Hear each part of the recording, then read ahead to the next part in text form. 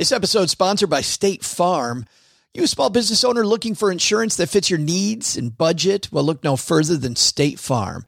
State Farm agents are not just insurance providers, they're also small business owners who live and work right here in your community. They understand the unique challenges of running and protecting a small business. When it comes to small business insurance, State Farm knows what it takes. Create a plan that fits your needs and your budget. State Farm agents are ready to help you choose personalized policies that truly understand your business. Insure your small business with a fellow small business owner. Talk to a State Farm agent today and get started on personalized small business insurance that fits your needs. Like a good neighbor, State Farm is there. Talk to your local agent today. This podcast is sponsored by Ramp. Are you the decision maker in your company? Consider this. For the first time in decades, there's a better option for a corporate card and spend management platform. Meet Ramp, the only corporate card and spend management system designed to help you spend less money so you can make more. Most corporate credit cards offer points as incentives, but those points amount to less than their worth in real cash value. Ramp's business cards offer you cash back, real money in your pocket. Plus, you control who spends what with each vendor. And Ramp software collects and verifies receipts automatically, which means you'll stop wasteful spending and close your books in hours instead of days. Businesses that use Ramp add up to 5% to their bottom line the first year. If you're a decision maker, adding Ramp could be one of the best decisions you've ever made. And now get $250 when you join Ramp for free. Just go to ramp.com/easy. Ramp.com/easy. RAMP.com/easy. Cards issued by Sutton Bank and Celtic Bank, members FDIC. Terms and conditions apply. It is Monday, gentlemen, and I've got my new North Cascades mug today. What are you guys sporting? OG, what do you got? He's got foreshadowing. Got a Walt Disney World mug. Yeah, maybe a little foreshadowing there. We might have recorded a piece of the show that you'll hear later, a little earlier. Doug, how about you? I got nothing because I've been up for 6 hours and finished my coffee for a long time ago. Wow. So I'm empty-handed at the moment, but I will still raise a virtual Yes. Because of the fact that on Mondays, we talk about what a great weekend we had because there are people that have been protecting us, men and women protecting us, making it easy for us to just go about our business, enjoy our weekend. And today we salute our troops. On behalf of the men and women making podcast here, Mom's Basement, and the men and women at Navy Federal Credit Union, big shout out to the people protecting us. Let's go stack some Benjamins, everybody. Hey, this is Joe's sister, Nikki. I think I might be the only girl in the world who has a brother who spends his entire day in the basement pretending he has an internet radio show. Live from Joe's mom's basement, it's the Stacking Benjamin Show.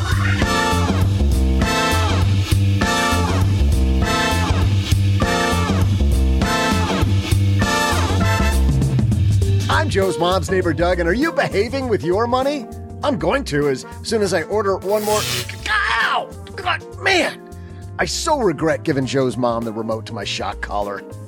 At the time, thought it'd be a good idea for her to help me curb my spending. God, man! Maybe there's a better way, which is why we brought in financial behavioral expert, Dr. Brad Klontz. For our TikTok Minute, we'll learn how one man became a millionaire by 27. In our headlines, bonds are back in the news. Time to jump in? Plus, we'll throw out the Haven Lifeline to Scott to shine some light on the profitability of solar panels. And then I'll share some rather naughty trivia. And now, two guys who want to help you spend the... God, Mom, I'm talking about them spending, not me. Get your hands off the remote. Okay, two guys will help you save your money. Joe and O-G.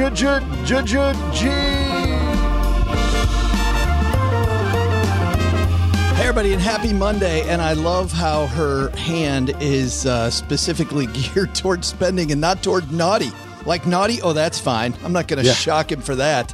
Yes, shock and awe, though, when it comes to... It's her favorite new thing. She's having a lot of fun with that. Spending money.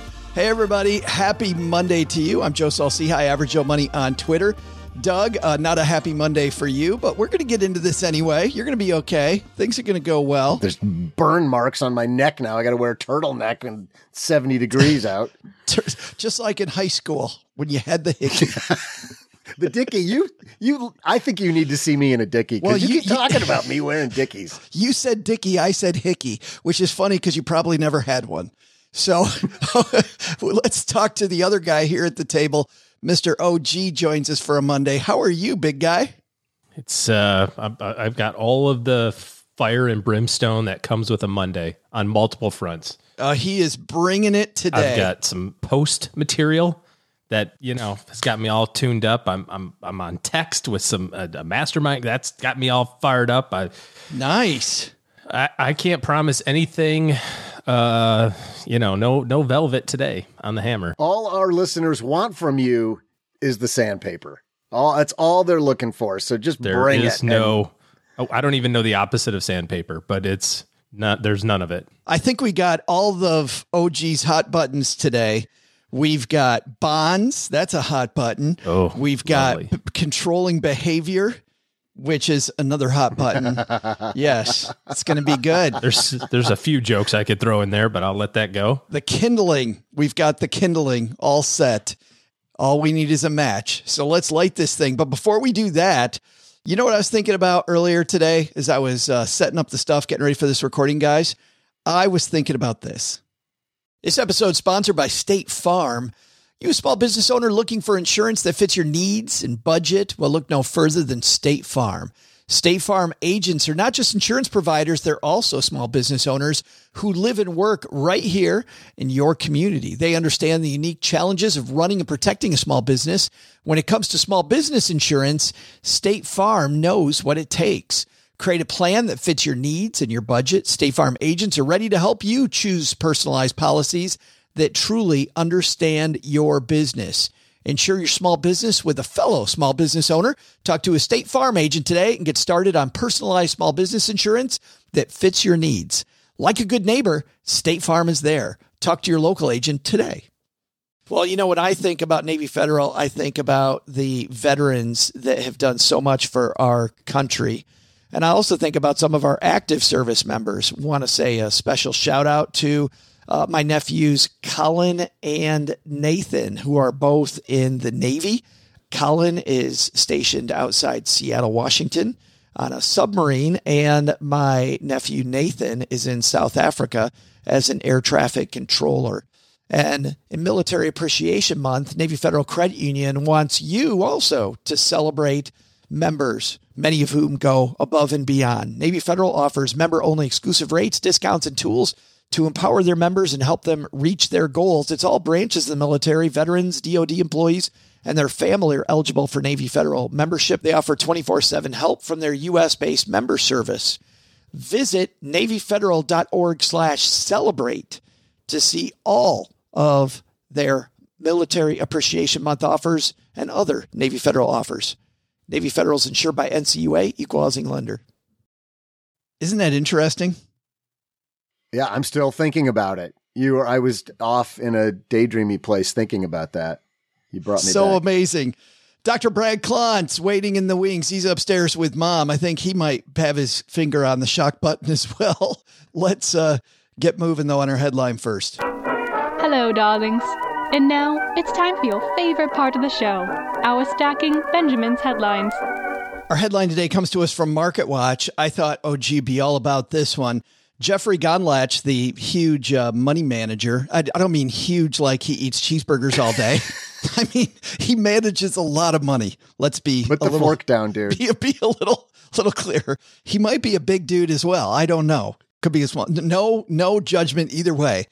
Jeffrey Gundlach says in this headline written by Steve Goldstein, bonds are, quote, wickedly cheap compared to stocks and offers one way to get a 9% return. 9% return, OG, without much risk. And I don't think he's wrong.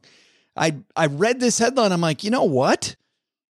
Bonds pretty cheap right now. I mean, everybody has fled the bond market. Bonds have lost a bunch of money and looking pretty juicy, OG. What do you think? Time to get me some? Well, I guess it just depends on how much money you actually like losing or long periods of time. But I know what you're saying. You're talking about like a short-term trade, right? You're saying, hey, interest rates have gone up. And if you know how interest rates and price work at duration, you're thinking, okay, interest rates have gone up, means bond prices have gone down. Eventually they have to lower interest rates again. Therefore, I'll make money.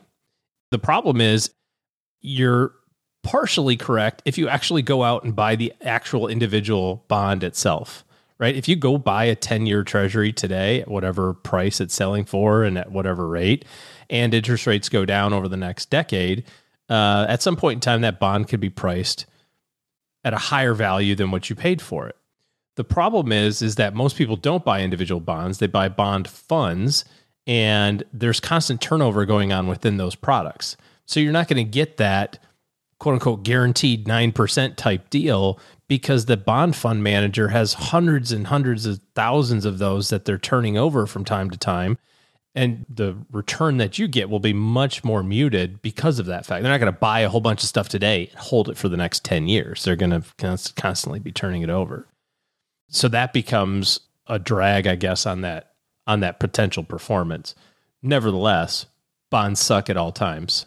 You got to know how individual bonds work then to start playing that game versus just going out and buying a bond fund. That's a whole different game than just going out and buying a bond fund.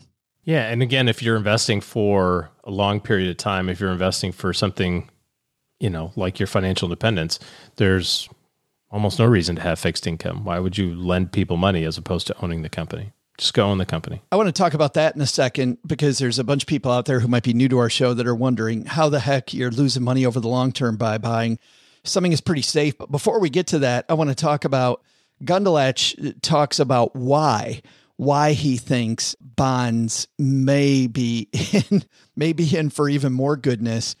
He recalls an ad for Crown Royal whiskey. How about that? This is going to be a good analogy. In which top shelf stuff. In which a referee tells drinkers to take a water break. Oh, he's a man of the people. He manages like $50 bajillion, man of the people.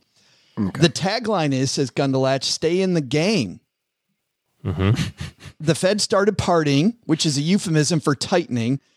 They take 1 shot, 2 shots, back-to-back 3 shots, and now 3 more. Like, dude, have a water, like slow it down. So he thinks the Fed is going to just continue taking shots, OG, a little bit too far, overcorrect, and then we get bonds in the wheelhouse. Stocks become much more difficult even than they have been lately. The only thing that the Federal Reserve can do now is try to fix the inflation issue.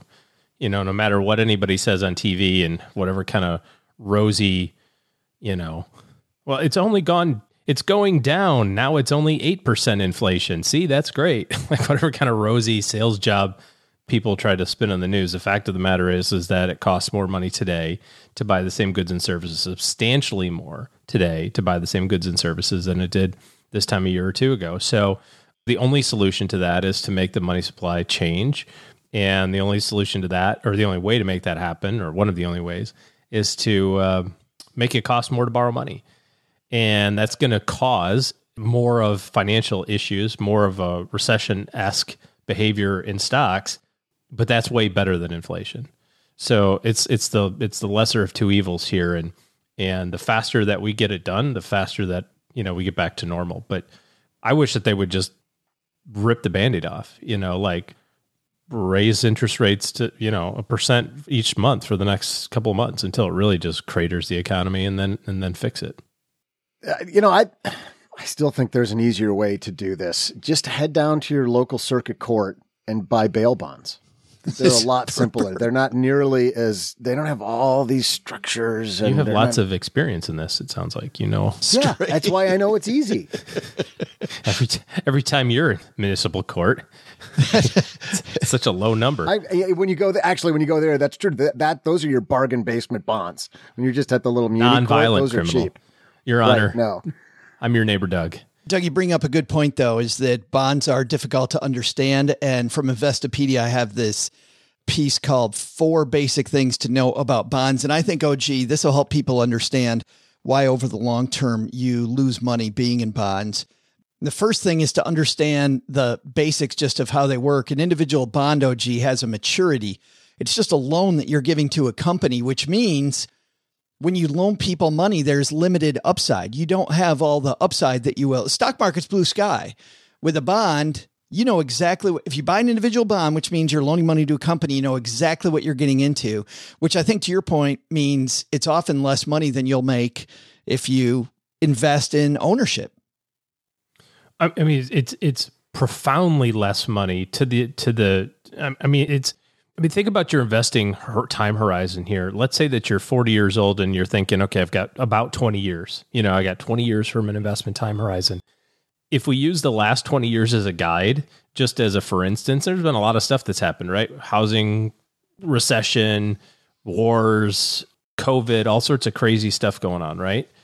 It's reasonable to assume craziness will happen in the next 2 decades as well. The Lehman aggregate bond market, which is just ticker symbol AGG, compared to the S&P 500, which is a proxy for the U.S. stock market, AGG, even money in the last 20 years, pretty much. S&P 500 up 220 some odd percent. Like, if your time horizon is 2 decades from now, how do you make any progress if one of your investment allocations is pretty much even money? And you say, well, different interest rate environment. I get all that. So look at some higher duration or higher interest rate type things, like a 20-year bond. That returned 25% over the last 20 years. Not bad. 25% is pretty cool, right? But compared against 200%, it's not even in the ballpark. It doesn't make any sense to have any of your long-term money invested in things that can't grow at a rate that's greater than inflation. Even to get rid of the historical stuff, which I think is important for investors to do, but just looking at this, OG, philosophically, the owner of the company is going to either make more or lose more over time than if you loan money to somebody, right? But if you practice the law of large numbers and you buy into an index, you diversify, now you mitigate a lot of that downside risk of ownership while pumping up your ability to make more money through ownership. Well, think of it this way. If you are the owner of that company, right, and you say, I want to build another factory, I need to borrow money to do that, the bank is going to evaluate the prospects of you being able to pay the loan back. And you're evaluating as the owner of that organization, your prospects of being able to make money beyond the loan payment. Why would you build an entire building and staff it with people and all that sort of stuff unless you're going to make money doing it? So you're full of hope and optimism, and the bank only cares whether or not you're going to make enough to pay the loan back. That's how they make their money. So, yeah, being the owner is, I know you said not to look at the history, but being the owner, it pays off over history. And I think even more so, if you're diversified, like you said, you kind of eliminate that single company risk and basically ride the wave of the entire economy. Time for our TikTok Minute. This is a segment of the show where we shine the light on a TikTok creator, either giving some great advice or some quote great advice. And today we have one. OG, think this is great or air quotes great advice we're about to hear? I always think the Communist Chinese Party TikTok will always be air quotes great. I was just listening to Professor Scott Galloway from the Stern School of Business, who's going to be here on Wednesday, listening to him on stage recently in New York City saying that he thinks in the next 3 years, TikTok will be one of the largest companies on earth, which is scary when you look at how much you give them when it comes to permissions. However, today, apparently they've given us permission to shine a light on this gentleman who's, well, let's listen to his advice. Tip that made me a millionaire by 27. 1, the more you learn, the more you earn. There's 2 curves in the world. There's a learning curve and an earning curve. The more you focus on the learning curve, your earning curve always follow. Make sure you always spend time learning. 2, who you hang out with is who you become. You can hang out with people who are pessimistic, who are negative, who are people who don't think nothing is possible. You're going to become that. If you hang out with people who are positive, who are actually dreaming big, who are successful, you're going to become that. 3, understanding the value of money. I was blessed growing up with no money and my parents didn't have a lot of money. So at early age, I had multiple jobs, and I worked 40, 50, 60 hours a week. And I know what it takes to make $100, $1,000, $10,000. So when I was younger, I used to save my money, and if I want something really, really, really bad, that's actually was expensive, I splurge on it once in a while. My main focus was I work hard and I save my money until something I really want. Today, what I see people do is they're always splurging, and they never actually save any money for anything. This is the same mindset, you guys, I took into real estate investing and grow my portfolio. This is the same mindset I'm teaching my kid how to have today. That is THACHN. And I think, OG, you can see why he has 2 million followers on, I think close to 2 million followers. Yeah. I mean, so much we can dive into there. What is very telling, though, we've talked a lot lately about people emphasizing the value of showing up. Sam, Financial Samurai, kept showing up. How many, did he say he had 30 interviews at Goldman Sachs before he got the job? Mm-hmm. He kept showing up and showing up. And that first day when he was getting on the bus for his interview, and he was one of about 20 people that actually showed up for this interview on this bad day, was step one to this long process of actually getting this very high paying job. Same thing we talked about with Bola Sukunbi, 5-hour commute, right? To make her life better. 5 hours in the car. She showed up. She actually, until her boss asked, hey, so where exactly do you live? Philadelphia. You commute from Philadelphia to New York every day. Like, what the hell are you doing? She showed up. And what's telling, though, is the very first comment on here is some dude going, yeah, the problem is I don't have any friends.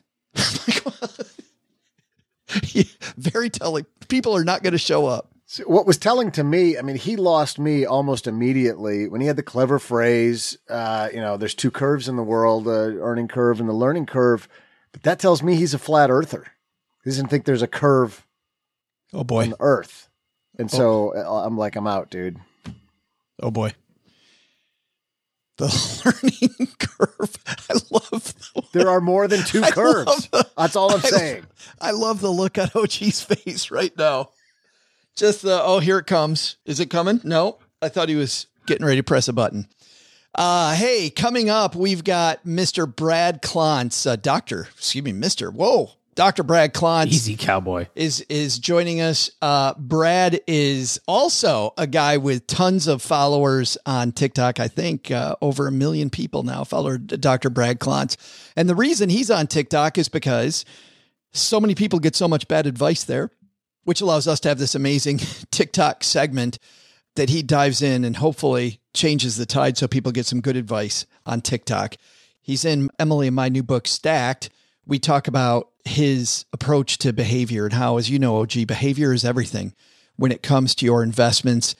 When I was a financial planner a long time ago, it was all about sales strategies. And as you know, OG, it's much more about psychology now.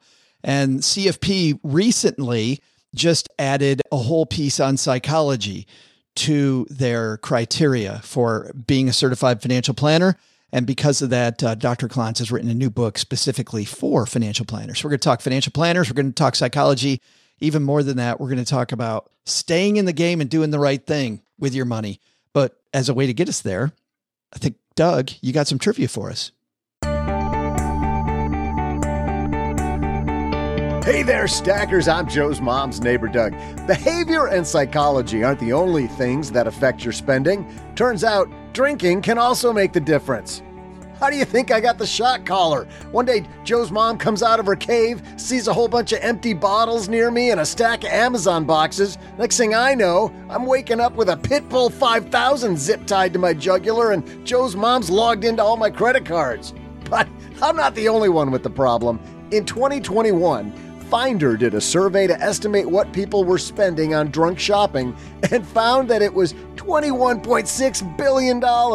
So my question is, how much did people spend on boozy buying the year before, in 2020, during which, you might remember, there wasn't much else to do? I'll be back with the answer after I check if that nice Nick Cage pillow is back in stock. God, Mom, I was checking for a friend. I'm not me. I'm buying it for a friend.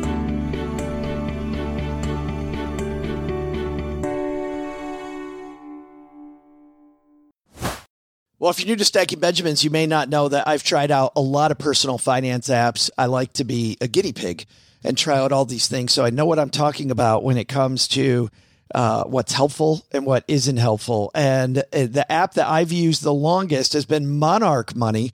And it's because Cheryl and I, my spouse, were able to collaborate together.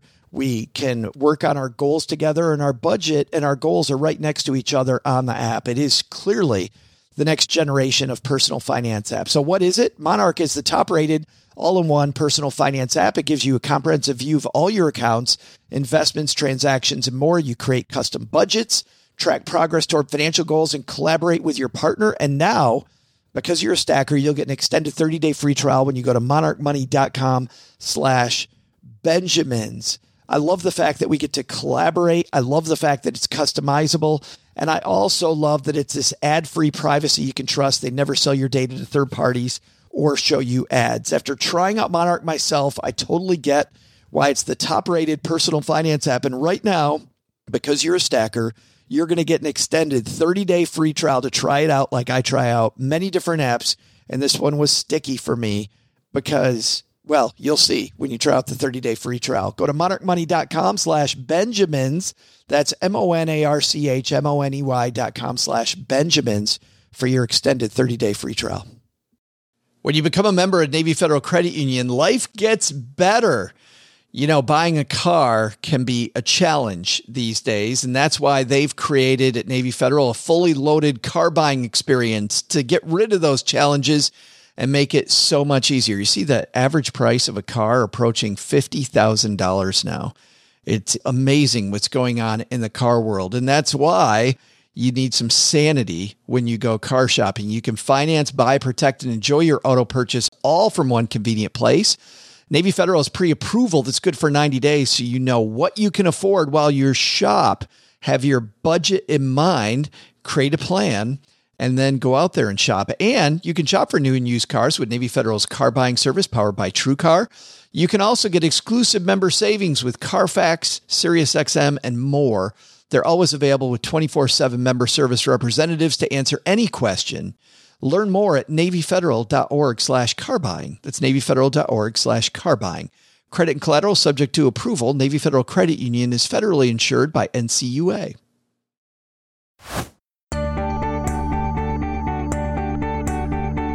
Hey there, stackers. I'm sober saver and behavioral therapy success case. Trying to be even keel here so I don't get injured. Joe's mom's neighbor, Doug. In 2021, that 21.6 billion people spent, the math works out this way. The average drunk spender threw down $770 on purchases they might not have made before 10 a.m. Whew, so far, so good. That's when everyone else starts drinking, right? The most common purchase?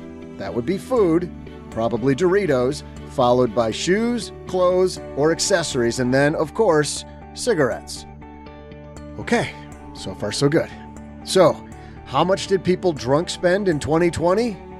More than twice as much as the $21.6 billion they spent in 2021, a whopping $45 billion. And now, to help us get a hold of ourselves, even without the use of electricity, Mom, Dr. Brad Klontz.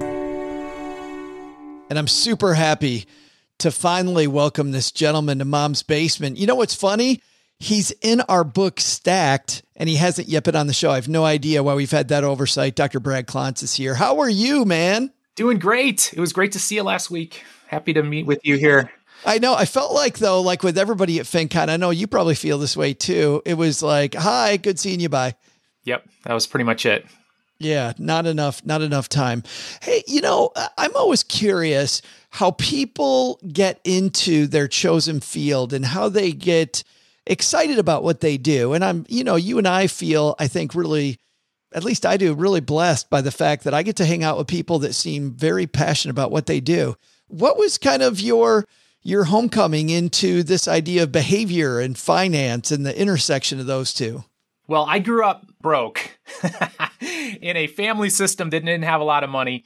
And I became very interested in money very early on in my life when I realized that there were things I couldn't do because we didn't have money. And I was really struck with this curiosity around, why have some branches of my family been in the United States for hundreds of years, and we don't have a building with our name on it? We don't have any assets. We don't own any land.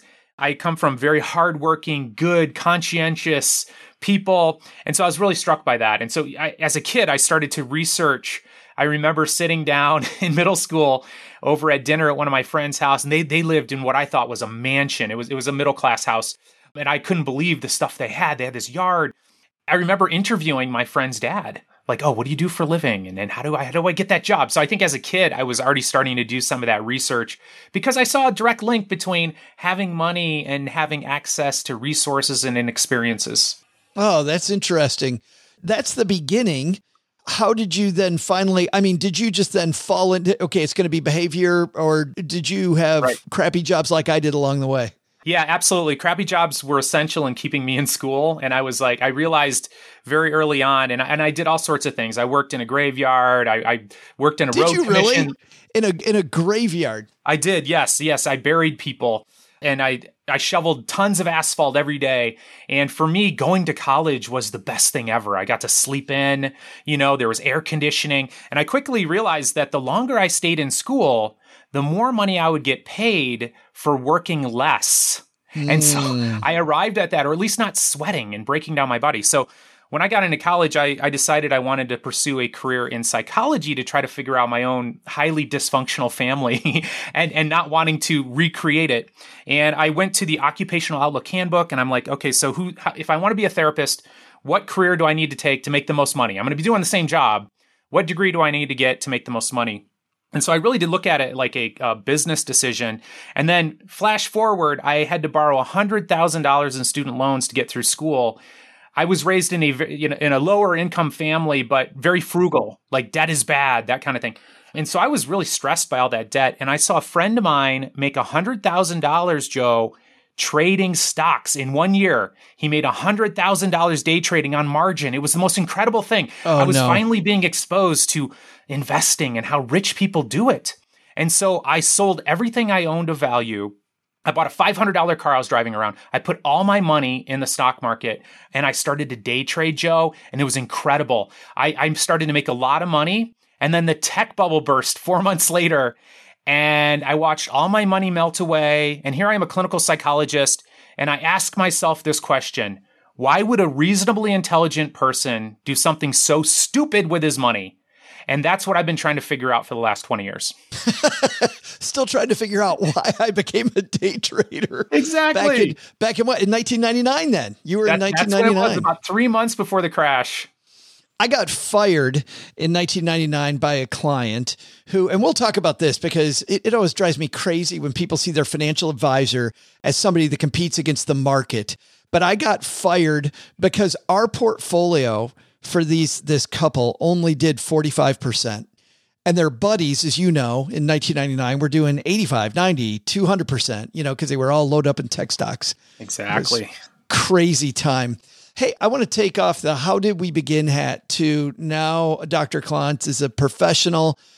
You sit at a place that's at the intersection of behavior and CFPs, especially here with your new book. In the profession of financial planning, me being a guy from the early 90s financial planning, I was taught sales training, right? Mm-hmm. I worked for one of the few big firms that were actually charging a fee for a financial plan. There were certainly smaller firms doing it, but our big firm was starting to do it that I worked for. But most of my training was around selling products. I didn't get any behavior training. Today, as you note at the front of your book in the introduction, there's quite a bit of training on psychology now to become a certified financial planner. But where do you think the CFP can make this better, Brad? Yeah, so I think that any person who's been doing financial planning for any period of time realizes that human beings are wired to just not do the right things around money, like quite often. And, back to my example, I had FOMO. I saw people making a lot of money.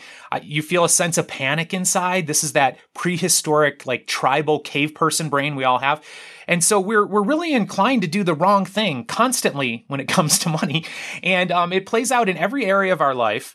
And I think that's where financial planners who work so intimately with clients, and money innervates every aspect of our lives in terms of what matters most. And so we're most vulnerable, for example, in worrying about our kids and how can we, financially support them and without spoiling them. I mean, there's all these things that come into play.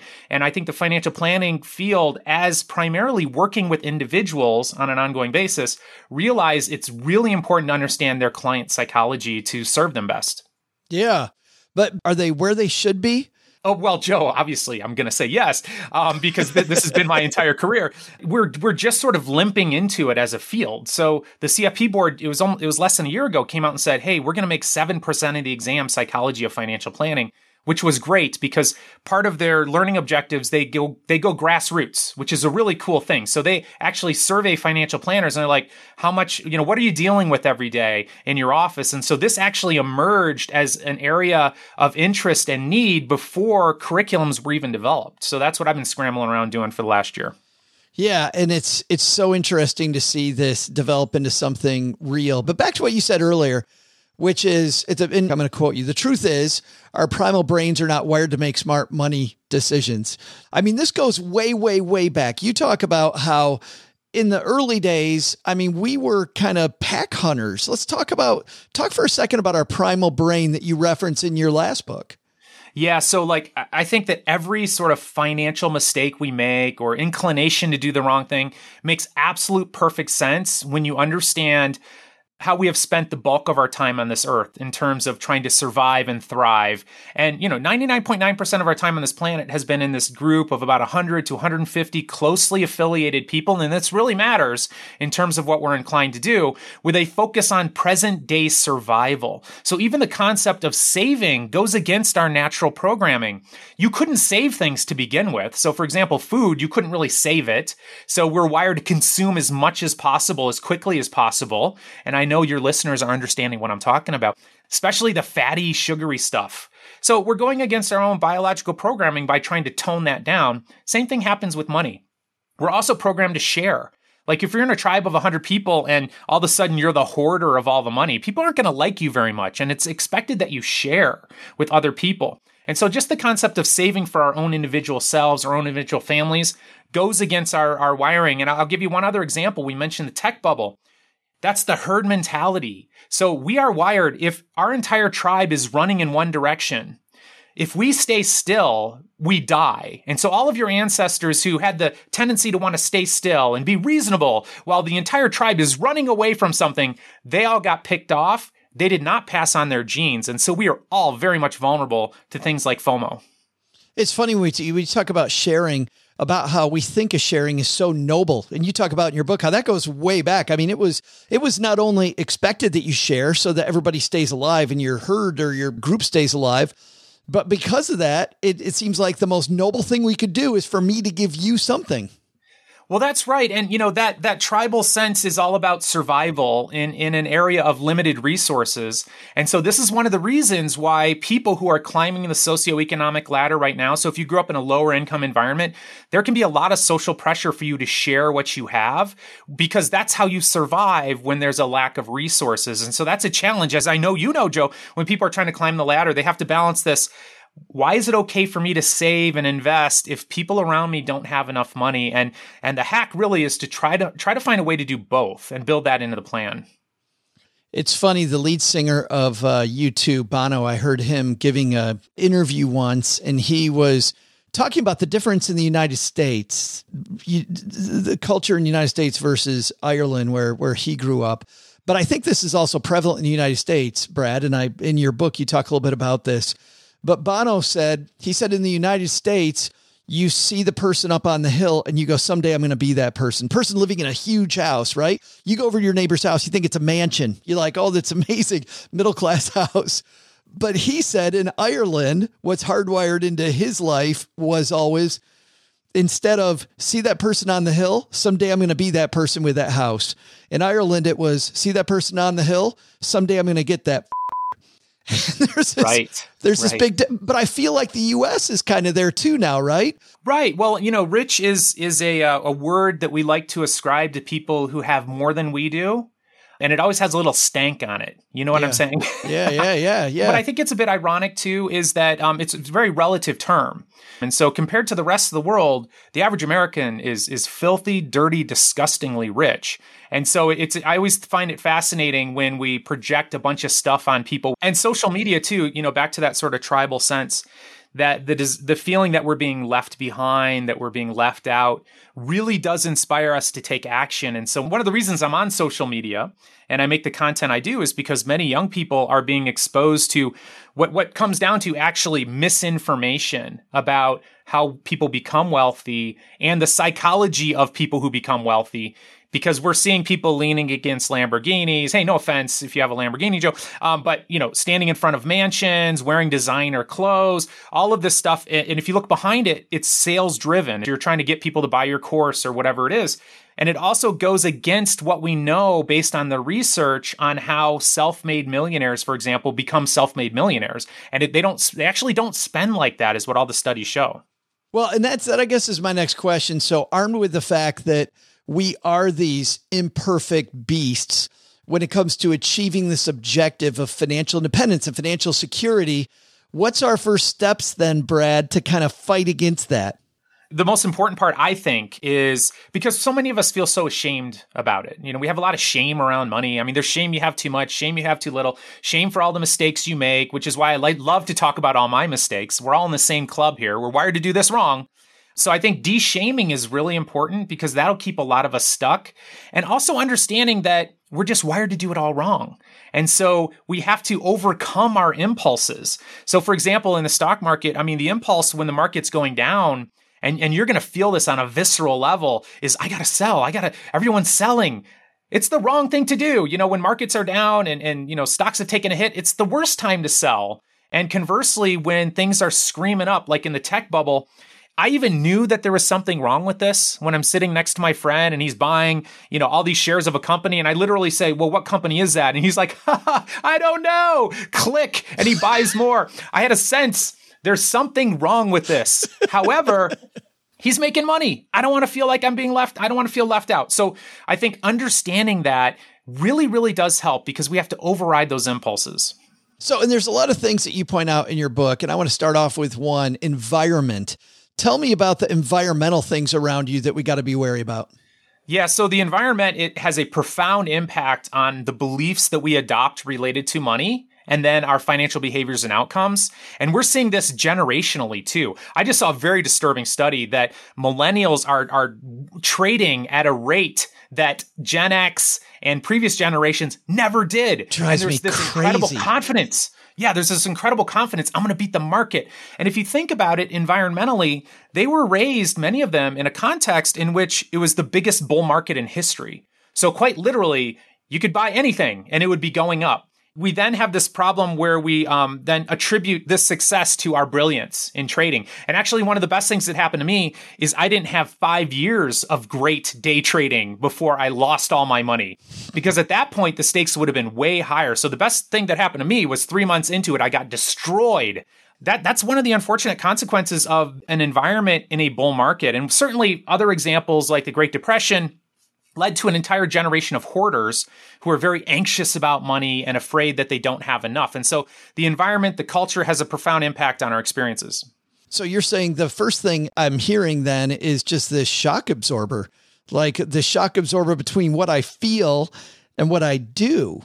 That's right. And the environment is something we're all swimming around in, and we're not even conscious that other people are having different experiences than we are. I always find it fascinating when I see on social media people complaining about how bad things are. And it's like, be a student of history and you're going to realize that, yes, the stock market has taken a hit. It's done this and that and the other. But have you ever heard of the Great Depression? Because things were a lot worse then, And when you look at the last 100 years, the stock market has returned average of over 10% a year for the last 100 years.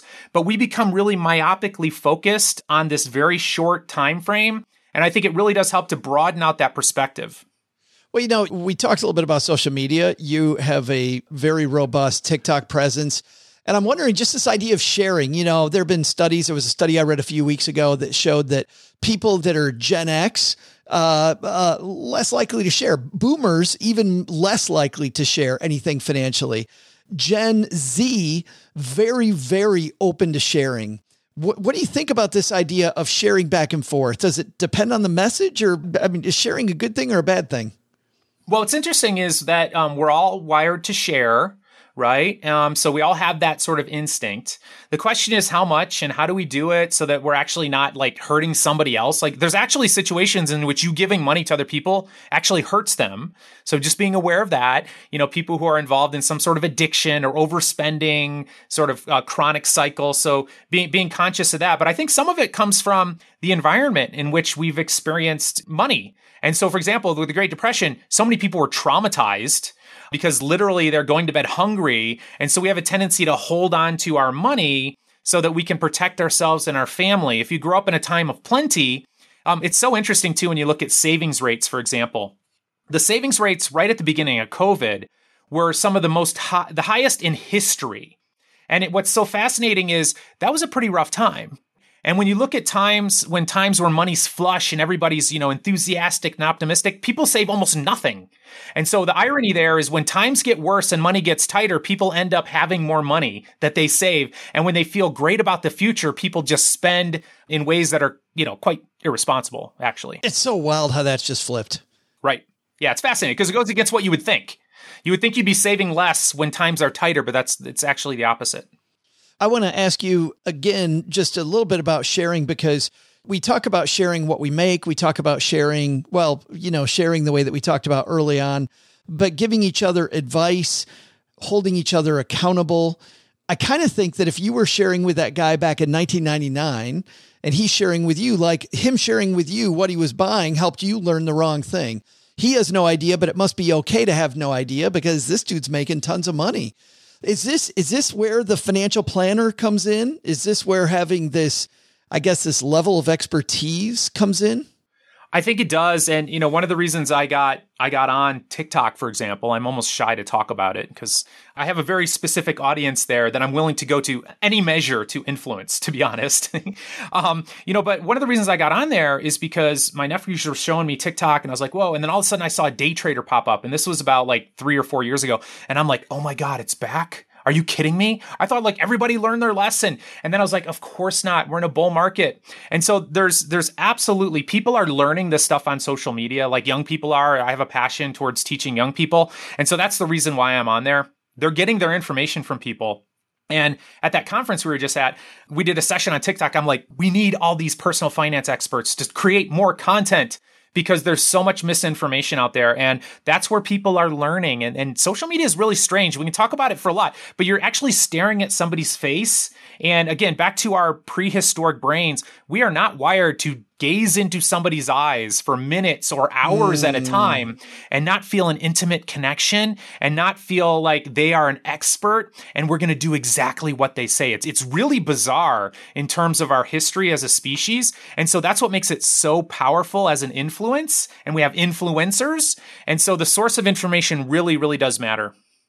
Boy, it does. I was looking at a study just recently that showed that a lot of young women, especially, are more likely to want to get their advice from social media than from a professional. That's right. Well, that's where they are. They're on there all day long. And, you know, you've got your static boomer website and people are going to go look at that and try to look. A lot of financial planners don't even have videos on there or even their faces on there. Right. And how do you expect to engage a population where they are having an intimate, and if it's a one-way direction, but, you know, our brains don't really pay attention to that. It's like a pseudo relational experience and it has a real powerful influence on them. So I'm always encouraging financial planners, people who have this expertise to, you know, I know it's a little bit scary and I know you got to get through your compliance department, but get on those apps and start creating some educational content because people are getting very confused. They're being misled. And a lot of this stuff targets the most vulnerable. So people like me, quite frankly, growing up in a lower socioeconomic environment where we don't have mentors and we're not sure what to do. It's so frustrating to see that the compliance department, which is, as you know, as well as anybody, created for a lot of great reasons, is holding so many smart people back. But I want to get back into psychology for just a second, because I really want to ask you about this. Early on in the book, in your new book, you talk about these two systems in our brain. We have system 1 and system 2, and one's working very fast. The other one's working very slow. I think this is an important concept for people to know as well and be aware of so that we kind of know what's going on in our head. Can you explain these two systems that are going on? Yeah. So another way to look at it is we have like this animal brain, right? And so that's actually most of our brain. Most of your brain is operating below your conscious awareness. It's responsible for your instincts, your sleep-wake cycle, all of that. This is the part of the brain that is making most of our decisions. And marketers know this. And people who are really good at sales know this. And so what they will do is they'll feed that brain images of sexual prowess, being attractive to members of the opposite sex, having access to resources. Ugh. This is what kept your cave person ancestors alive, was this sort of base level of survival. And so what happens is we get spoken to at that level. And the next thing you know, you're engaging in a financial behavior. The challenge is for us to engage it's called the prefrontal cortex, or the scientist part of your brain.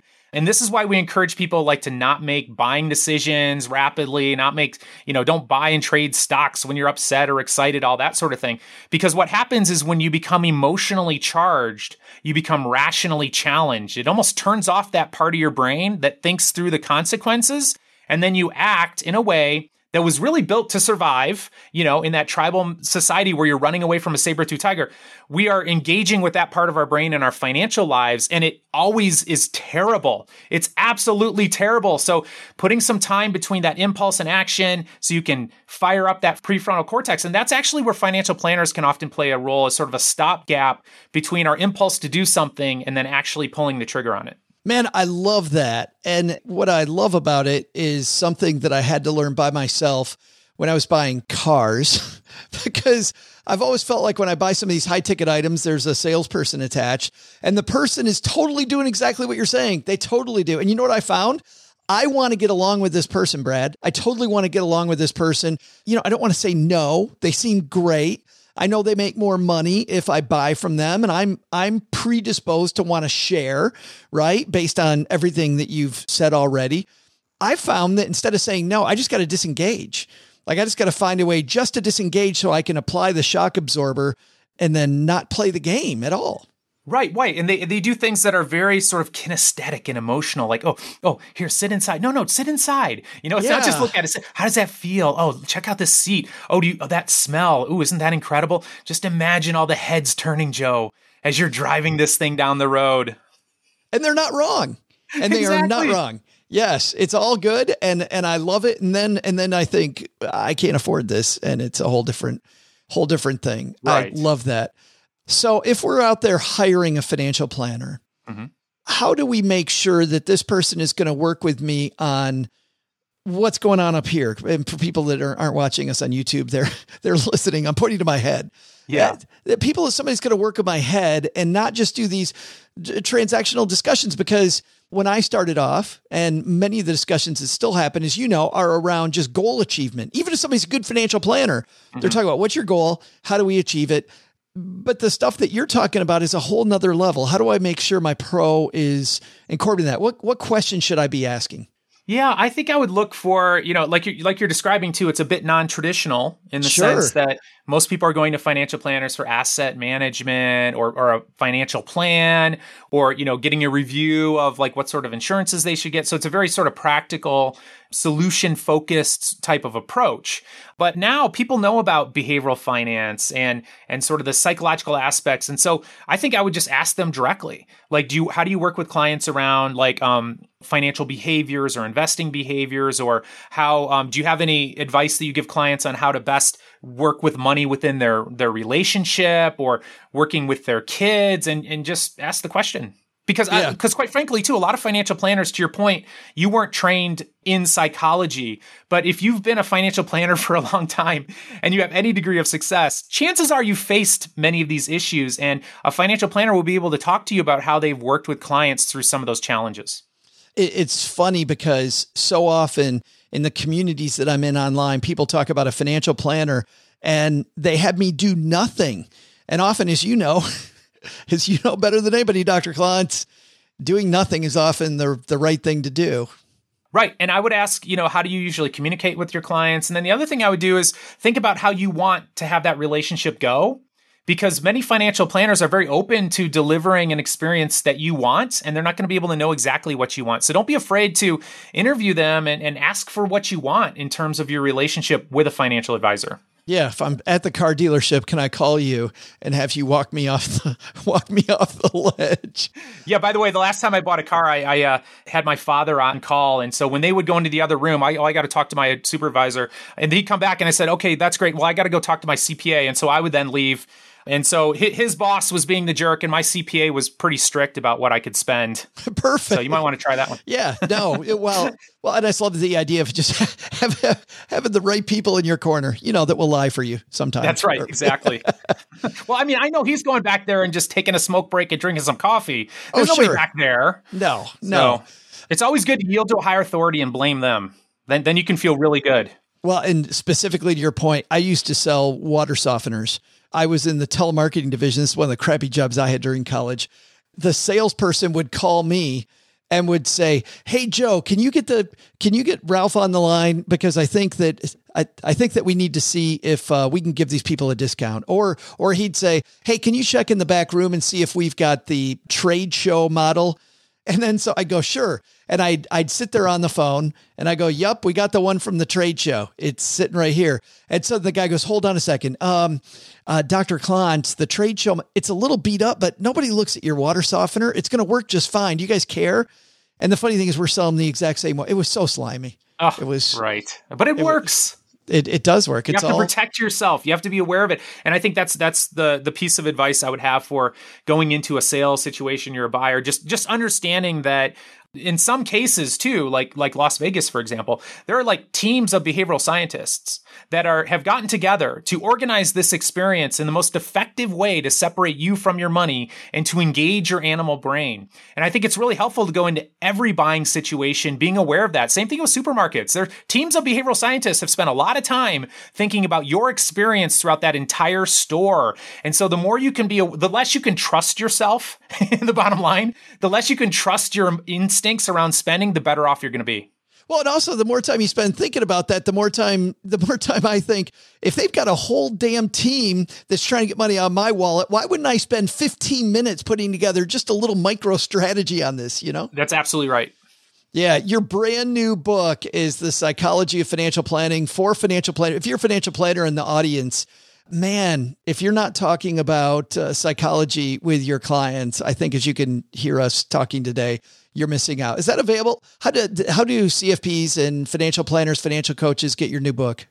Yeah, so I hear that it's out now. I haven't gotten my copy yet, but Amazon, Barnes & Noble, any bookseller. And I will say this too, because don't hold this against me, but I'm a professor, although I don't like to admit it. We wrote this book for practitioners, because that's what I want to read. No. This is clearly a book for practitioners. However, if you're a financial planner, if you are a practitioner, this is great. I would encourage people that are not practitioners to do one of two things. Read your last book, Brad, called Money Mammoth. Yes, which goes into the mammoth brain and the things that we talked about, where this all comes from. And check out your YouTube videos, which are not quite as professional. Well, right. And TikTok is almost shameful. So don't watch TikTok unless you're willing to lose massive amounts of respect for me. I get more respect for you, brother. I get more respect for you because bringing it to people that need it so bad, I think is fantastic. Well, it's about time we got you on, man. Thank you so much for hanging out with us a little bit and talking about psychology and money. I really appreciate it. My pleasure, Joe. I really appreciate it. Hi, I'm Mitchell Walker, and when I'm not teaching people how to find hidden money, I'm out stacking Benjamins. Have you noticed over the years, OG, you having to be more of a therapist and spending more time on behavior and less time on just, strategy of your goals to get from A to B? Are you talking about like on this show? Like with you two guys? I need way more therapy now than I used to. I agree. Talking about with your clients, you find yourself, helping people stay the course more. It's the single most important thing. Yeah. I mean, there's a study that Dalbar does every year called the Quantitative Analysis of Investor Behavior. And the report shows that the average investor underperforms the average investment by something like 3% a year. Vanguard has talked about this as well in some research that they do. Of course, that doesn't apply to anybody who's listening to this because it's like Lake Wobegon from the radio program where everybody's above average. No one ever capitulates on their investment decisions when they listen to a finance podcast. That's not our people. I saw a quote the other day that I thought was really quite interesting about investing, and it said, "The stock market will find your own weakest personal trait and then do everything in its power to use it against you." Yeah. And, that's 100% behavioral. That's a behavioral quote. Do you think that the CFP board does enough in this area? I mean, we finally have something dealing with behavior, but it seems to me like for somebody to truly be a certified financial planner, there needs to be even more work in this area. Do you think that we need a bigger percentage of the work that people need to do to become a CFP is around behavior? It's really interesting because I see the different levels of kind of learning that goes on.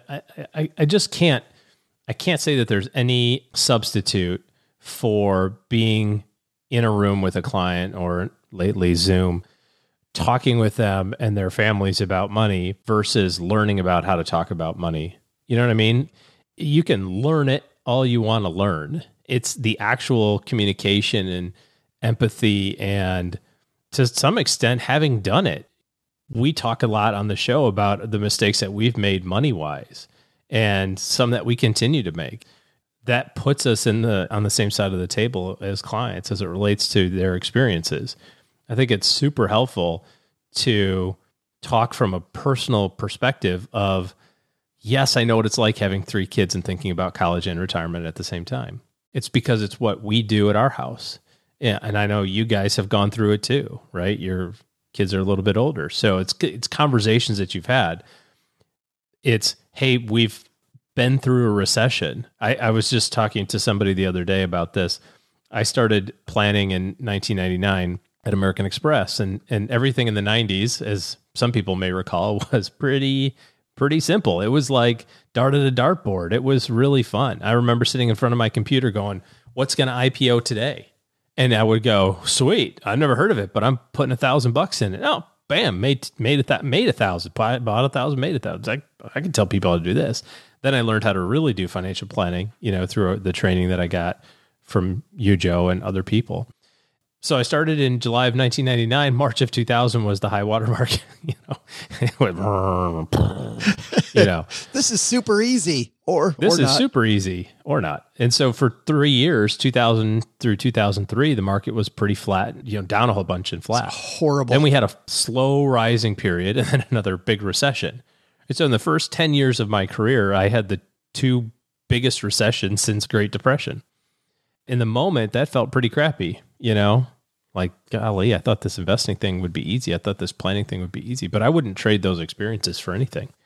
And I think it's something to consider when you're talking to people who have their entire life experience being the last decade or the last 10 or 12 years. I mean, there's people almost now that have 15 years of experience that really, this is their first blah period. And it's lasted a whopping 9 months. It's like, no, hold my beer. This can go on for 3 years. And we did that twice. I think it's really important to have that experience. And so I'm happy that the CFP board is having some sort of conversation around this, but nothing will substitute actual conversations. Nothing will substitute just actual life experience in this, I don't think. I do think, though, giving people these tools, okay, when this happens, here's how you deal with other people, almost like grief counselors, right? I mean, people that know the milestones. I agree. You can't see through anybody's eyes as well as you can if you've been there. Right. And you've seen it before, but still having the tools, even if you've been there before. I mean, how many times have you been around people that you're like, are you kidding me? Did you just really say that? Like, out of all the things that you could have said to this person, even if you've been there before, you really don't know how to deal with it. So I do like them putting those tactics with helping people in place. I think it's a great addition. Hey, let's throw out the Haven Lifeline and tackle some of life's most important questions. Our friends at Haven Life Insurance Agency, Doug, they put what you value first. Tell you, what I'm valuing right now is finding hiking boots that are wide enough. As I age, my feet are becoming like polar bear paws. They're more round than long. And I hike 5 miles a day and I cannot find boots that are wide enough. It's killing me. You know what they say, OG? Wide feet, round dude. You're turning that into a fat dude joke? You got fat feet? I am a peak athletic specimen. I swear to God, I am. Don't swear to God. Don't do that. Don't do that. No. What? We don't want lightning to hit the basement. Don't swear to God on your peak physical abilities. I've seen you golf. I've seen you play basketball. I've seen you do lots of stuff.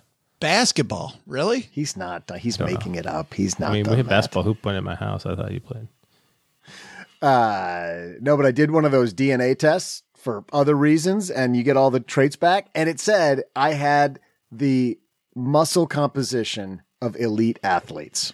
The fact that you've done nothing with it is elite.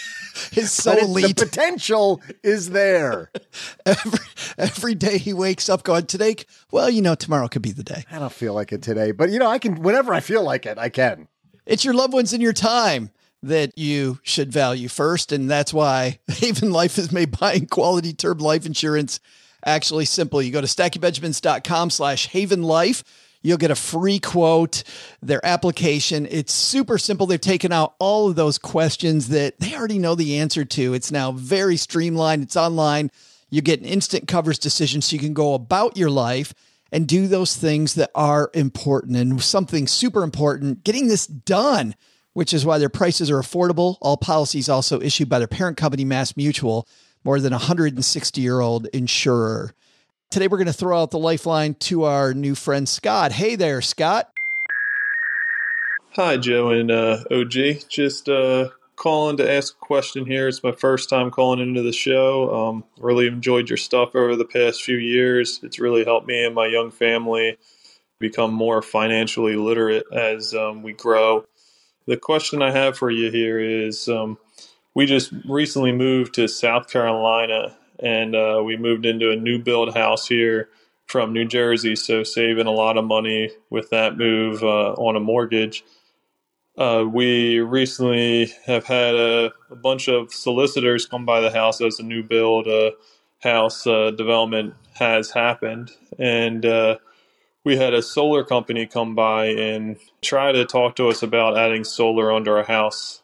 I don't really want to, get another loan here, but it sounds really good to own your own solar on top of your home. South Carolina gives us tax credits, and then as well as the federal tax credits that we receive here in the States. Just wanted to get your idea on if this is a good investment and how you guys feel about solar on a home in general. Thanks, and I look forward to hearing back from you guys. Bye. Scott, thanks for the question. And we dove in a little bit into some of the changes on a recent episode. What was that? Maybe a month ago, OG? Some of the changes with the new law. So in our newsletter, the 201, and in the show notes, we'll include a link to that show where you want to go to the headline segment of that show and dive in, because the game has changed slightly. But OG, I don't think I ever would take a salesman's math. They tend to know how to structure that math, but I think you need to do your own math. Am I wrong there? I think the question is, as we debate whether or not this is a good investment strategy, right? He said, is it a good investment on your house? I think it boils down to technology. And what I mean by that is, from a technological standpoint, the cost of solar and the value that you can get out of each unit of solar, whether it's a solar panel or whatever you want to call, and the storage is going to continuously increase. Like the cost to produce it will go down, the cost to install it will go down, but the value that you get, it's like Moore's law with computers. Like technology just continues to get faster and faster and faster. You buy the latest and greatest iPhone and it's already outdated because next year they're going to have a chip that's twice as fast and half as expensive. And I think that's the same thing that's going to happen in the solar space. Whether or not you live in an area that is conducive to it, I think is a super big thing to be considered of as well. And whether or not you'd benefit from it. Part of the benefit of the solar, I think, is the ability to store some of it in case of, a energy outage of some kind. So purely from that perspective, I think the longer that you wait, the cheaper that it becomes, right? Like they're just going to get better at doing it, producing it, whatever you want to call it. I looked at it for our house, and mathematically it didn't make sense because it would take 25 years to pay off the difference between the amount that I was saving in the electric bill versus what I could get the energy for. And we live in Texas, lots of sun, no rain. So I think some of that's going to depend on your energy usage and that sort of thing. But I think you're right, Joe. I don't know that you want to, use the traveling salesperson's door-to-door sales pitch as the math to make it work. Wait and see what your other neighbors do too. I mean, if you'll see a common trend, right? I mean, you see areas in the country where this really works, and the social proof of it really working is everybody has it. That's not because they got hit by the really good salesperson. That's because it really works. For my neighbors, I went back afterwards after the segment that I just alluded to and talked to these people. They're on a board with me building walking trails around town. So I had the opportunity just a couple of days later to ask them. And their crossover OG was 6 years, about close to 6.5 years, which is great, which is absolutely fantastic. Well, maybe if you're going to be there for 6 or 7 years. That's true too. That's also a thought as well. But does it then change the game also for the resale value? I don't know the answer to that. But what I do know is two things. Number one, using the salesperson's math alone is wrong. I love the idea, OG, of talking to your neighbors, anybody that you know that has it. What do they have? People that bought from the same company and not referred to you, by the way, by the salesperson. You want to try to find that person independent of the salesperson. But then the second thing also that I worry about is that the game has definitely been changing with selling back power to utilities. We've seen the utilities taking that away, working hard on their lobbies with government entities to take that away. So if you're also doing part of the math based on selling it back, which was a piece of this math a few years ago, I would not include that in your math because utilities are lobbying hard. While they were telling you not to do solar because it was a waste of money, they were out doing it all themselves and then lobbying Congress to make sure that your ability to do it yourself was less and less. Do your own research. Thanks for the question, Scott. Oh, did you have something, Doug? Well, I sure as heck hope we're not sending this guy a t-shirt. Oh, absolutely. He didn't even mention me. Look, we got to put up a new rule. Like if you're going to call in and say, hey, Joe and OG, and like, I don't even exist, I'm not even part of the team, you can't get a t-shirt for that. I think that's criteria number one. If you mention Doug, you don't get a t-shirt. Wouldn't that be? Oh, that would be so good.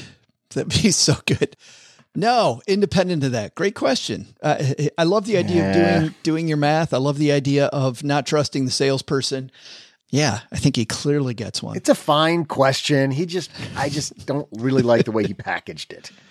StackingBenjamins.com/voicemail. Scott, thumbs up from 2/3 of the table here. Thumbs down from the third, which I think you can wear as a badge of honor, my friend. Hey, that's going to do it for today. Man, we've got some fun stuff happening here in the basement this week. Coming up on Wednesday, I am back in town, OG, for another 10 weeks before I actually go away again.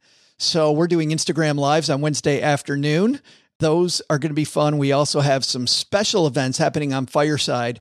If you subscribe to the 201, our newsletter, you will get all of that information. We go live. And by the way, that's going to be your opportunity to sit in with some of these thought leaders and ask your own questions. So StackingBenjamins.com/201 to sign up for our newsletter and to get all those. Last week, by the way, we had another great fintech creator, Tara Falcone from Reason, which is cool. She talks about OG timelining your goals.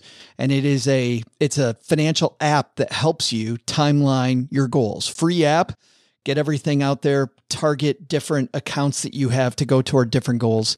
Step number one, I think, of getting where you want to go.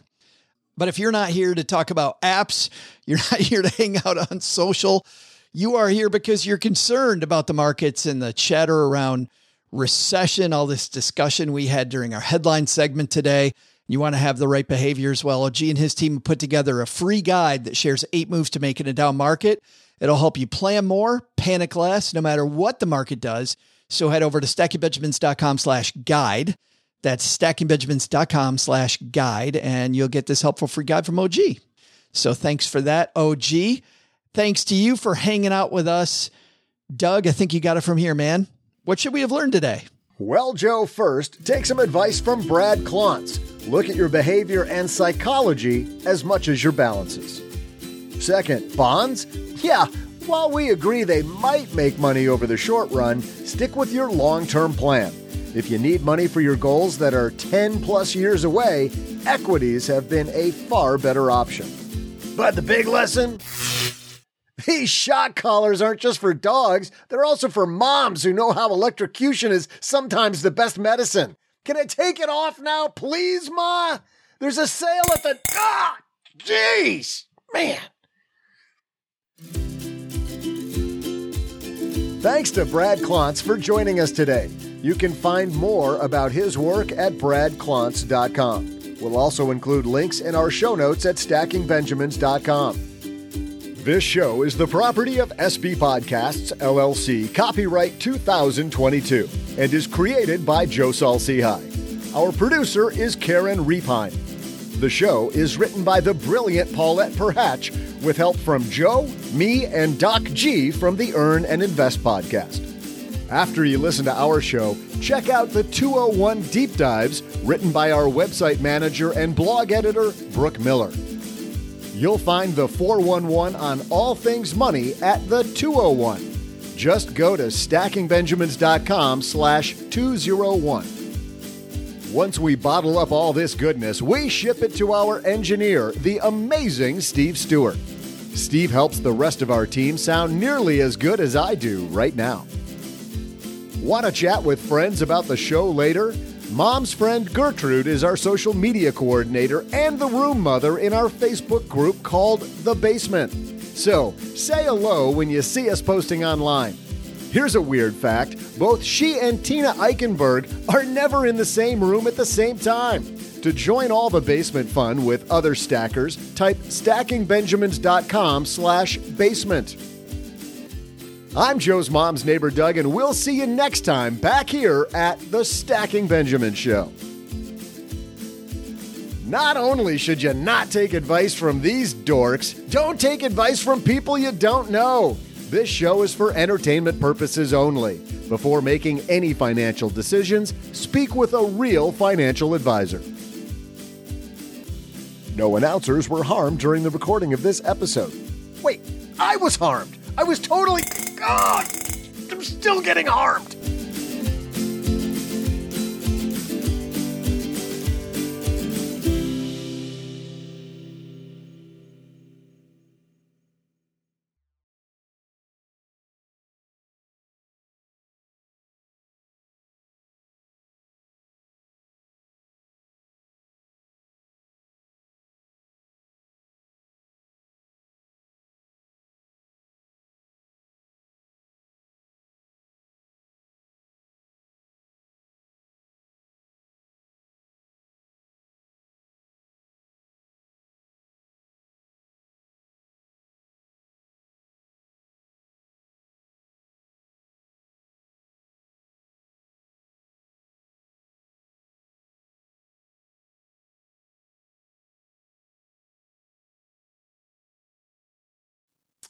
Joe, have you ever been to Topolino's?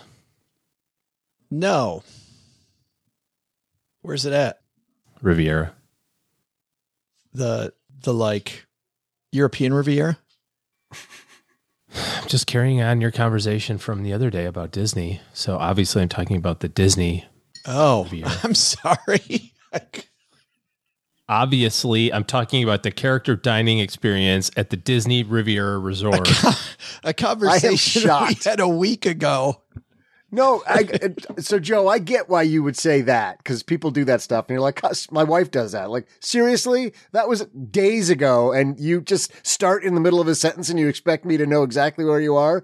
But as soon as anybody asks you about anything related to the Disney empire, I assume you just dial in and get focused like a fighter pilot. Like you are just, oh yeah, I was there 17 times last decade and you need to sit at table number 53.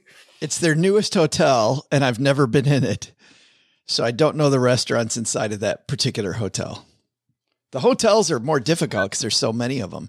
Like knowing what restaurants are there. No idea. I think OG gets a prize, though, for bringing up anything related to Disney that you didn't know about. We're going for points. Is this the new drinking game? This is the new drinking game. See if you can stump Joe on the Disney. He knows every item in the gift shops. Can't tell if this is a rugged. Is this a rugged OG look, or is this a disheveled, like just rolled out of bed because he had to get up at bleeping 4 a.m. to make reservations for Be Our Guest restaurant for lunch at 2:05 p.m. When are you going? Thanksgiving. 60 days from today, as a matter of fact. You know how I know that? Because it's 60 days from today. Let the countdown begin. If it wasn't copyrighted music, we'd play Ring of Fire right now. Yeah. Man. So, Joe, you immediately know what the 60-day counter means. Mega geeks get all the good Disney reservations because they know at the 60-day mark, that's right when you can get it. Not only is it 60 days, it's 60 days at exactly 4:45 a.m. Central Time. But they took some liberties with that, despite the fact that that's what the website said. It's 4:45 Central a.m. By that, we mean maybe like 5:05. So you should definitely get up at 4, so you're totally ready at 4:45. And you should totally load your credit card in advance. And then when you hit submit, it'll go, so you want us to use the credit card that you deleted yesterday, right? And you're like, no, I would like to use the credit card that I added yesterday and updated yesterday. So I have to go get my new credit card out of the living room at 4 a.m. That's cool. Let me go get it real fast. Oh, hold on a second. Okay, submit. Now I get to log in again. Excellent. Let me log in real fast. Oh, that 12:05 lunch at Chef Mickey's? Yeah, no longer available. Sorry. So thanks, Bob, whatever the hell your last name is at Disney. You're really running a tight ship there. Bob Paycheck. Paycheck, Chapek, some sort of stupid name. Johnny Paycheck? All the Disney fans call him Bob Paycheck because dude's running the company into the ground while he makes tons of money. I honestly wonder, especially when there's like really bad service like that, like experience. It's not even the service. I mean, they can't control, right? The restaurant's so big, it's only seats so many people. I get it. They're doing their thing. But I wonder how many Disney people actually go through that experience. Like go, you know what? We should run this. Let's red team this out from day one. Okay, so we made reservations. Now what? Okay, Bill, get up at 4:00 in the morning. And like the first thing you'd go like, well, that's dumb. Can we just launch? Can we have the reservations at 8 a.m.? No, it's got to be 4 a.m. Well, how about 10 p.m. the night before? No. It's going to be great. Let's do it at 4. Like one person does that from Disney and they go, this is stupid. This is like a really terrible service model to make. I mean, thank God I live in the central time zone and not freaking California because those dudes are getting up at 2 a.m. 2? Well, and I'll tell you what else too. Now that they changed the ride system. Oh, I can't process that right now. Don't come at me with poke the bear, Joe. Do it. It's horrible. Do you know what the worst part is? You're outside, you're enjoying your family supposedly, and as I walked around the parks twice so I hate it so much. I went twice in the last 4 months. Yeah, everybody's staring at their phone. Everybody's staring at their phone because that's where all the ride crap is. Because you have to do that, and then you pay extra money to go. Well, now how badly do you want to go? Because you can buy the subscription thing and then you pay more money I haven't priced it out yet. I'm too scared. Be our guest. Be our guest. And this is really for number 3 kid, right? Yeah. I mean, the boys will like it too. It's fine once you get there. It's just such a cluster F getting there. And in fact, Liz and I were talking about this yesterday. It seemed like yesterday, actually, 4 hours ago when we were lying in bed with our laptops open, exactly like every couple dreams of, hey, so what happens if we wake up in the middle of the night? What should we do? Oh, should we cuddle? No, let's get out our laptops and make reservations at Chef Mickey's. Like we're slamming the like button to try to, you know, yelling at each other. I got 11:05. No, don't take too long. No. So romantic. I said, one day our kids will repay us with this. And she's like, you mean like taking us with their snot-nosed kids to Disney? Right. We're never going to want to go back there. Can't wait to have our kids invite us with their snot-nosed kids to Disney when we're old and grandparents. That's going to be awesome. I said, yeah, but they'll take care of the reservations. They'll be like, we got reservations at Topolino's, Dad. We finally got it. I'd be like, that crap hole? That thing's been around for 40 years by the time we get in. You know, we went, probably like 05, 07, somewhere in there. And we didn't do any of this. So either we just missed out on a whole set of opportunities about going to the great restaurants and all of that. Yeah, you did. But we went, I feel like we went to some great rides. We got to do Pirates of the Caribbean, and I don't know what, the differences are between 07 and now, because it's been 15 years, but it was the same stuff then, restaurant wise. Didn't have all the stress. We ate at places. We had food. I can't say that we were at the bestest places ever, but is it possible to just do that again? Can you do that in 2022 and just show up, and as long as you got a hotel room, you can walk in the park? No, it's you worse can. than I still that. wouldn't do that in a million years. I was going to say it's worse than that, Doug, because when you get, so if you get your hotel room and then you get your Disney park tickets, you have to pick in advance what park you're going to go to. You can't even like game day decision. I mean, you can. Sometimes there's room. Yeah, you can. You can do that. You can do the Hopper thing. If there's room, you still have to pick what you have to park say, you're like, starting at. Today's the day I'm going to Magic Kingdom. And then they may say, well, Epcot's full. And you go, but I want to go to Epcot. They're like, yeah, too bad. Sorry, it's full. But you can still Hopper pass over there. I was talking to people while I was there. I was asking them, because I was at the Magic Kingdom getting ready to go over to Epcot. And I asked about getting my reservation for the Guardians of the Galaxy ride. And they said, well, you got to be at Epcot. And and then they said, but by the way, that's a great thing to do. If Epcot's full, make your reservation for some other park, do half a day at a different park, and then hop over there. And you get around the quote, park is full thing.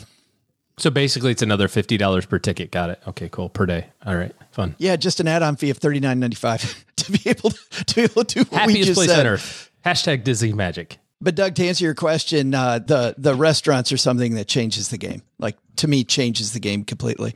I sat at Tony's Restaurant in Main Street, right on the rail, and watched the parade go by while I was eating lunch, while families are, trying to get their spot for the parade. Front row seat to the parade, just through a reservation. And by the way, it's not that popular a restaurant, so I didn't have to do the 60-day thing. I did it like 10 days before. Bam. So you can go to a real unpopular restaurant, Doug, anytime you want, basically. It's a super restaurant. I'm never going back there. I don't get it. I honestly don't get why you don't get it because you did it wrong. It's like my wife saying she doesn't like cake donuts. My wife says she doesn't like donuts because she loves cake donuts. I'm like, that's because you eat donuts. If you eat donuts, you're going to hate it. So you go to Disney, you do it wrong, and then you go, God, I don't get it. Of course you don't get it because you didn't do it right. I think we need an intervention, Joe. I think we have to have a field trip. Field trip. Why am I getting screamed at? Because you're not doing Disney right. And this is Disney magic. You must embrace the magic. It's Disney. Smile, for God's sake, for the pictures. You're going to have fun. You're going to have fun whether you like it or not.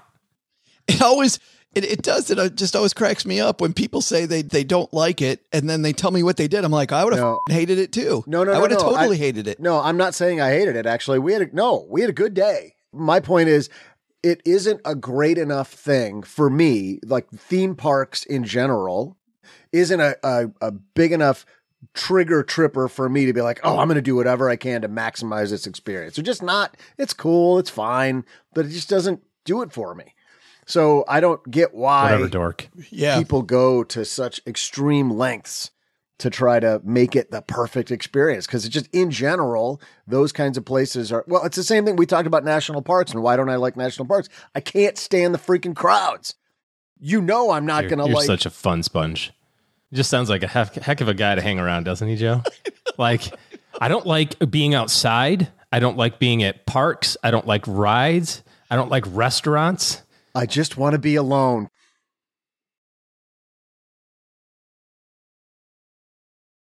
I saw a quote the other day that I thought was really quite interesting about investing, and it said, the stock market will find your own weakness. Sorry, 3, 2, 1. The stock market will find your own weakest personal trait. I can't read. 3, 2, 1. The stock market will find your own personal... What's worse is that this shit's in bold too. It's like bolded. There's like 7 words, and I can't put it together. It's the Benadryl. Now we have to include all of this. Doug made me take Benadryl. He said don't take more than 3, so I didn't. That's the after show right there. The stock market, 3, 2, 1. The stock market will find your own weakest personal trait and then do everything in its power to use it against you.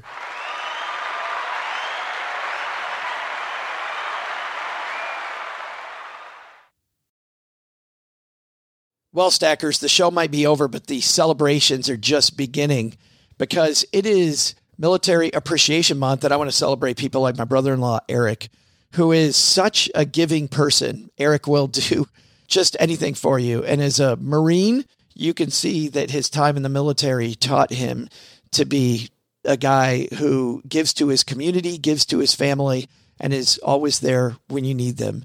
This Military Appreciation Month, Navy Federal Credit Union wants to celebrate members like Eric who go above and beyond.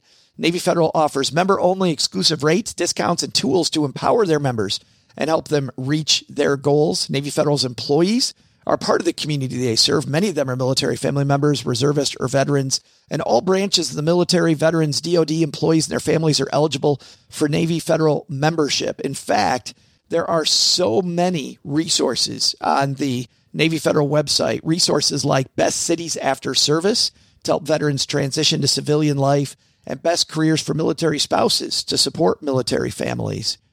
Visit NavyFederal.org/celebrate, and you'll see all of their Military Appreciation Month offers and other Navy Federal offers. Navy Federal is insured by NCUA, Equal Housing Lender.